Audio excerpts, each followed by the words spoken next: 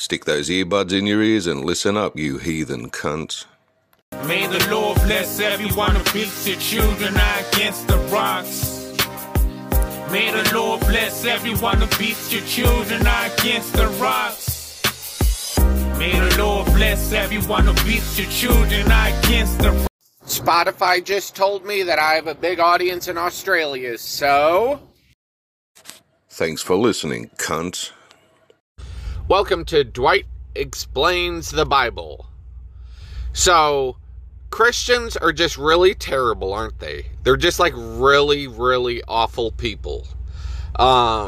Everything they say is like hypocritical, it's wrong, it's a lie, they're being deceitful.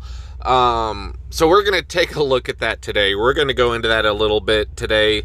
And then we're also going to listen to a quick video clip that I came across that I barely have words for at this point. So let's get into it.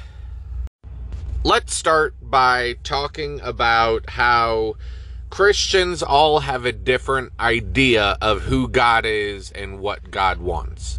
So we know there's thousands of different denominations. There's one God, one Holy Spirit who helps to discern the Word, even though there's hundreds of translations of the Word. But the Spirit helps them discern it, but He tells different people different things. So why do Christians have different understandings about who God is? So there's two big ways that you can learn about who God is. One, you can sit down and read the Bible, read it cover to cover, you get one understanding. Or two, you can listen to somebody else preach to you. So you can listen to somebody say, oh, Jesus loves you. Man is sinful and deserves to burn in hell forever, but God loves us so much that He sent Himself in human form to save you from hell. Wow, this God is amazing, isn't He? And then with that second way, with somebody preaching to you, now you have this idea of who God is. God is this hero guy. He's a hero who's saving us. So now when you read the Bible, you already are under the impression that God's the good guy and man is the bad guy. So now when you read the Bible, well, yeah, look at all the awful stuff man is doing. Man is horrible, right? Man is the one who is messing everything up, and our good, gracious, and merciful God has saved us from ourselves. And then when Christians want to talk about how great God is, they cherry pick verses to support that statement. Well, God created us out of nothing, and He loves us so much that He saves us from ourselves, and He takes us to heaven to live with Him for an eternity, and heaven is amazing. But what they don't tell you, because in their brain they've got this compartmentalized, what they don't tell you is that God created everything. God created man. He designed man to be sinful. So God created this whole thing just to make Himself the hero of His own story. So God sent Jesus to do what? To get people to follow God. So God sent God to have God's people say, wow, God is great. Doesn't that seem a little narcissistic to you? Doesn't that seem a little forced? That God loves us so much that He sent Himself to get more people to tell Him how awesome He is and come stay with Him forever, telling Him how awesome He is for an eternity. So what I see, the way I see it, is that when people say Jesus loves you, what they should be saying is Jesus loves Himself. Jesus is God, and God wants you to worship Him. So God sent a human being or Himself in human form to get you to worship Him. God loves Himself so much that He wants you to tell Him how awesome He is. So the Bible talks about different types of angels. In the book of Ezekiel, he's a prophet. He apparently has these visions of what the angels look like. And there are some horror story sounding descriptions of some of these angels. But there's one of the angels, the cherubim, or cherubim, I don't know, whatever. But they're the temple guardians. They stand around God's throne all day just singing glory, glory, or holy, holy all day long. Tell me that's not narcissism. God created people just to say how awesome he is all day long. That's literally what he made them for, is to keep reminding himself how awesome he is. But that wasn't enough.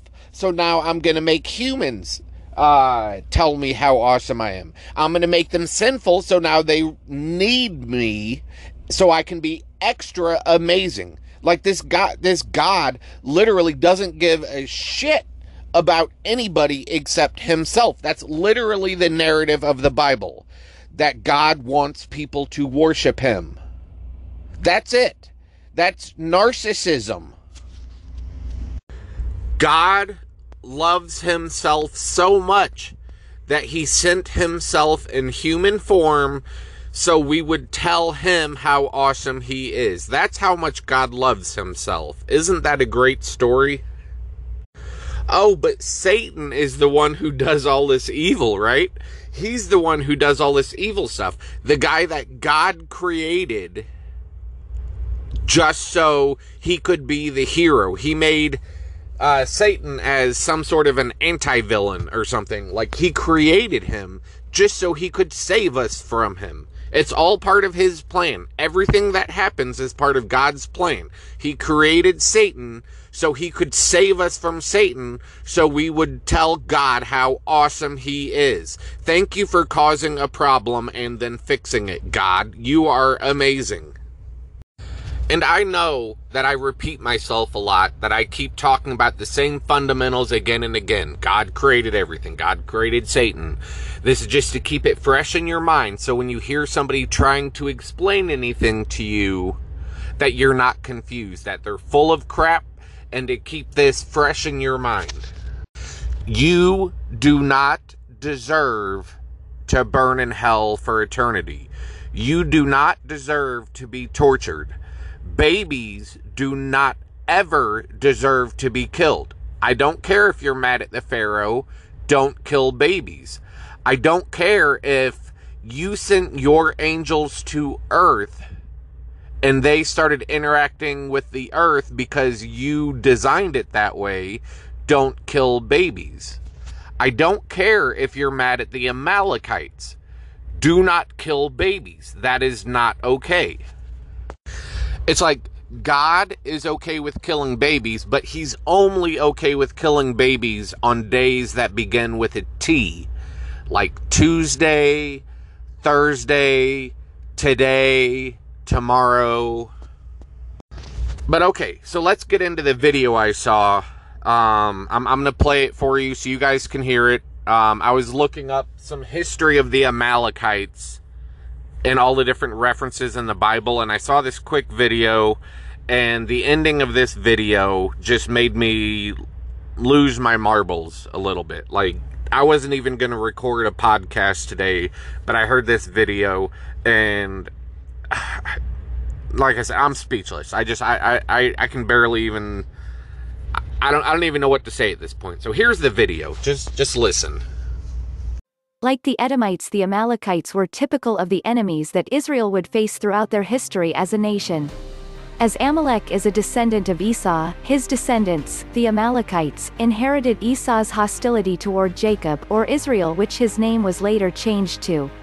Conclusion: it is hard to find any remnants of the Amalekites today, but we do know that those who have never repented of their sins and put their trust in Jesus Christ are, at this moment, still enemies of God. For those who have been born again, we were once God's enemies because, while we were enemies, we were reconciled to God by the death of his Son. Much more, now that we are reconciled, shall we be saved by his life. Rom 5:10. This is how God shows his love for us, in that while we were still sinners, Christ died for us, Rom 5-8, and we now have peace with God through our Lord Jesus Christ, Rom 5-1. Here is the choice that you have before you today: whoever believes in the Son has eternal life, whoever does not obey the Son shall not see life, but the wrath of God remains on him, John chapter 3 verse 36. Did you hear all that? I'm just trying to sit here and learn stuff, and I'm not trying to, find out that I'm an enemy of God, the wrath of God is on me, and this is God's love? I mean, why don't more people like Christians, right? I mean, they're out there telling people you're enemies of God. You're horrible people. You deserve the wrath of God. You're an enemy of Jesus. Now come join us. Why don't you? Follow Jesus. You don't want to be an enemy of God, do you? If you're not one of us, you're an enemy. So let's go to the Bible. Oh my God. Jesus Christ, Jesus Christ. Let's go to the Bible and let's read some verses about being an enemy of God. So in James, it says, if you are a friend of the world, you are an enemy of God. So basically, if you try to make this world a better place, you're an enemy of God, according to James. In 2 Samuel, it says that somebody helped one of their enemies, and therefore their child deserves to die. Because he was obviously an enemy of God. The Lord's vengeance and wrath is saved for his enemies in the book of Nahum. Nahum? I don't know. Nahum. The Lord's vengeance and wrath is for his enemies. In 1 Corinthians, God will not stop until he puts all of his enemies under his feet. So obviously the Bible depicts things really awful if you don't follow God. That we are doomed. God's wrath. And then you got these people who believe the Lord speaks to them. Because in the Bible, many times, it's the chapter will start off, or the section will start off, the Lord spoke to Moses, or the Lord spoke to Abraham. The Lord spoke to Paul, and he wrote a whole bunch of books, right? So it's very common for the Lord to speak to you, according to the Bible. And if you go throughout all of history, even today, you talk to a Christian today, God speaks to them today, right?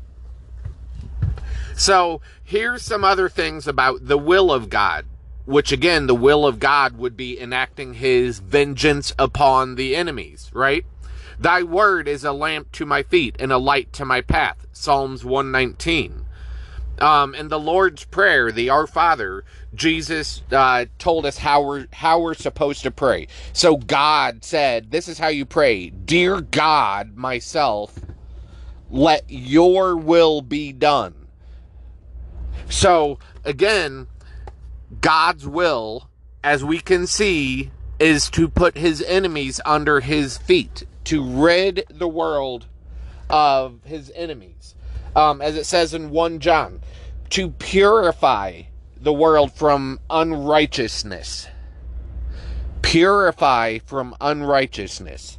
How many people do you know that would take that literally? Oh, well, this is metaphorical. Oh, this is literal. Well, God spoke to me and said, I literally need to purify my surrounding area from unrighteousness. I'm doing God's will. He's saving even the wicked for a day of disaster. In Proverbs, saving the wicked for a day of disaster. Well, God spoke to me, that day's today. I'm going to go fuck up some non-Christians, those godless heathens, Why don't more people like Christians? I don't get it. Why don't more people want to be a Christian?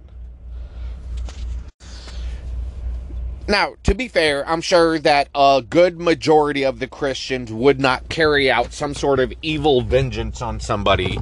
But if one person did, that's too many. If 100 people did, that's too many. And I guarantee you, there's going to be thousands of people out there who are ready to enact God's judgment, God's wrath upon his enemies. There's a whole religious movement in the south of the U.S. where people are arming themselves and getting ready for combat because of their religious calling. Like, they're literally equating guns with God. They have videos of how proud they are that they're ready to go to battle for the Lord. So this is a real issue. There are some really, really stupid people out there. You can usually identify them because they're wearing a cross around their neck. But there are insanely stupid, ridiculous people out there. It says in one of the books of Peter that you're supposed to put an end to foolish talking, to foolish nonsense. And that's what I'm doing. What I'm trying to do is I'm trying to put an end to this foolishness. So I'm literally doing the Lord's work, just not in the way that he intended it. And I hope that all of you listening to this, whether you actively go out and engage in conversations, or you're just able to understand and maybe help minister to people who have been hurt by Christianity. If you hear another Christian who's out there talking about all this fierce stuff, you can rationalize with them. Please don't do that. If you don't believe what I believe, then you're an enemy of God and deserve to have God's wrath enacted on you today. That's the message of Christianity. Worship God, or you're an enemy that deserves to be executed, tortured, tormented forever. You deserve that if you don't accept God. Let's finish up this podcast by having a quick conversation about the problem with religion and why I actually honestly do feel bad for Christians. Like, I mean, I really do. I feel bad for them. Religion, being religious, especially demonstrated by Christians, is like a drug. It really is. It's like a drug, and you get addicted to these things, and you really can't help yourself. So I do feel bad. Having said that, let's go real quick and compare how religion is like a drug. Maybe you're at a party and you see people having a good time. Well, I want to have a good time. What are they doing? Huh? Am I talking about Jesus or am I talking about a drug? Huh? You don't know, do you? Because it sounds the same. So we go over, hey, what are you guys doing? Oh, we're just, whatever it is. We're doing drugs. Oh, cool, I want to try it. Or we're talking about Jesus. Whatever. Oh, well, that sounds cool. I see how happy you are, and I want to be that happy. So I want to do what you're doing so I can be as happy as you are. Or here's another scenario. Maybe you just lost your job, your dog died, your wife left you, or husband left you, your grandparent passed away, and you're sad and you're depressed. So, what better time to turn to drugs or religion than when you're mentally beat, when you don't have the mental strength to make good judgment calls, and you decide that, okay, I'm going to try this thing because it might help me. Many people I see do this thing, and it helps them. They say it's good. I mean, how does anybody else do drugs or find religion? They hear about it from somebody else. Somebody else encourages them to try it.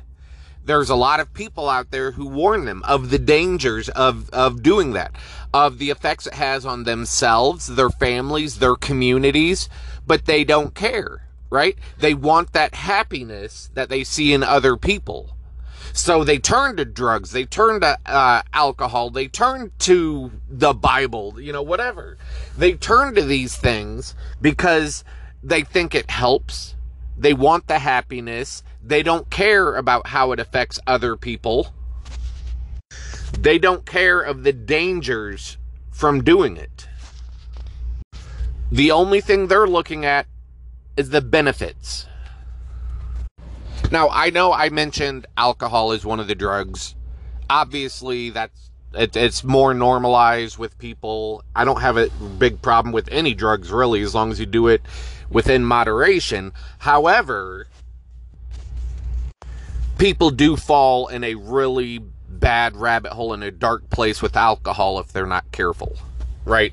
I've been there. And I got out of it. Guess what? Without God. God helped people get off drugs and alcohol. Well, he didn't help me, so it looks like I did something that God can do, so I guess I'm just like God, right? The only way you can get somebody off drugs or off religion is either by force, which is usually illegal in most countries, or they have to want it. So that's where I find the biggest trouble when I'm trying to talk with people or do any sort of my podcast, my internet radio, TikTok, YouTube, whatever. The people who need to hear this aren't the ones that will hear this. The ones that need to hear this are the ones who are in that bad place. They ignore the 25,000 people who die every day of starvation and say God is good. It's man's fault if bad stuff happens. Although God could, he doesn't ever, right? God will help you get a green light when you're in a hurry. God helps you get a job. And he also lets babies die from cancer. But we're not going to talk about that. We're only going to talk about the upside of the drug and religion problem. We're going to ignore the bad so we can say our drugs and religion are good. So bringing this back home, what religion, what the Bible calls good and evil, are the exact opposites of what humanity calls good and evil. Is it good to genocide people? Well, those people were evil. What made them evil? Because they didn't follow God?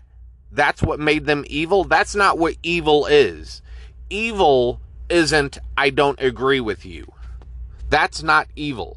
So for the Bible to say that God is good and these people who don't agree are evil, their usage of the words good and evil are messed up.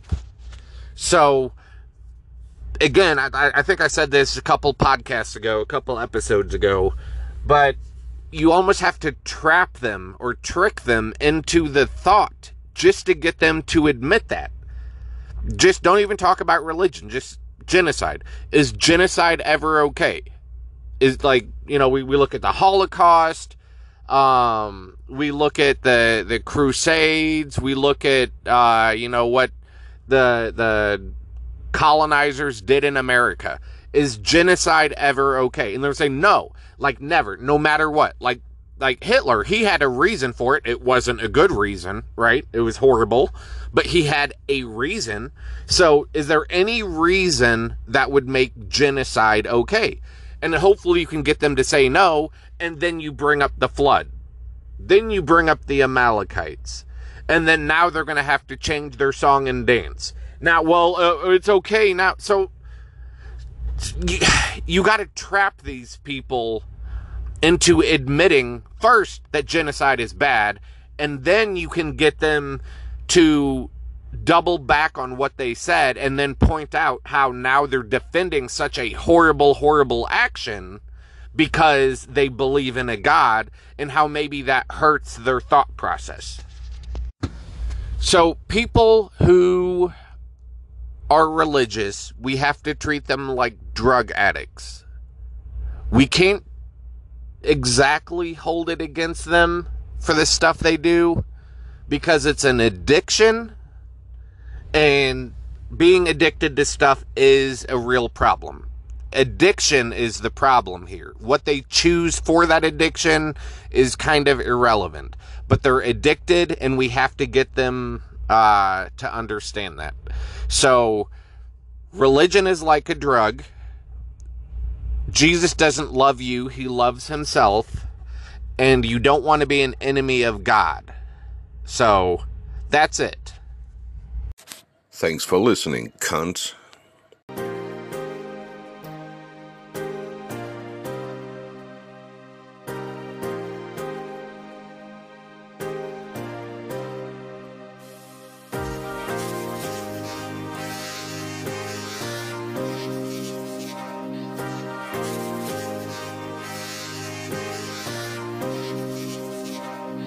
May the Lord bless everyone who beats your children against the rocks. May the Lord bless everyone who beats your children against the rocks. May the Lord bless everyone who beats your children against the rocks.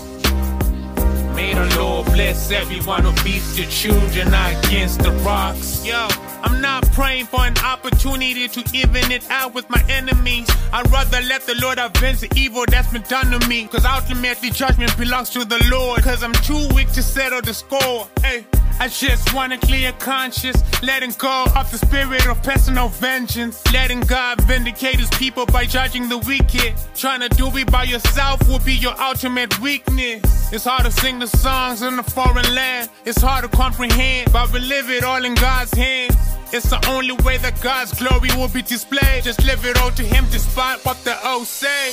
May the Lord bless everyone who beats your children against the rocks. May the Lord bless everyone who beats your children against the rocks. May the Lord bless everyone who beats your children against the rocks. May the Lord bless everyone who beats your children against the rocks.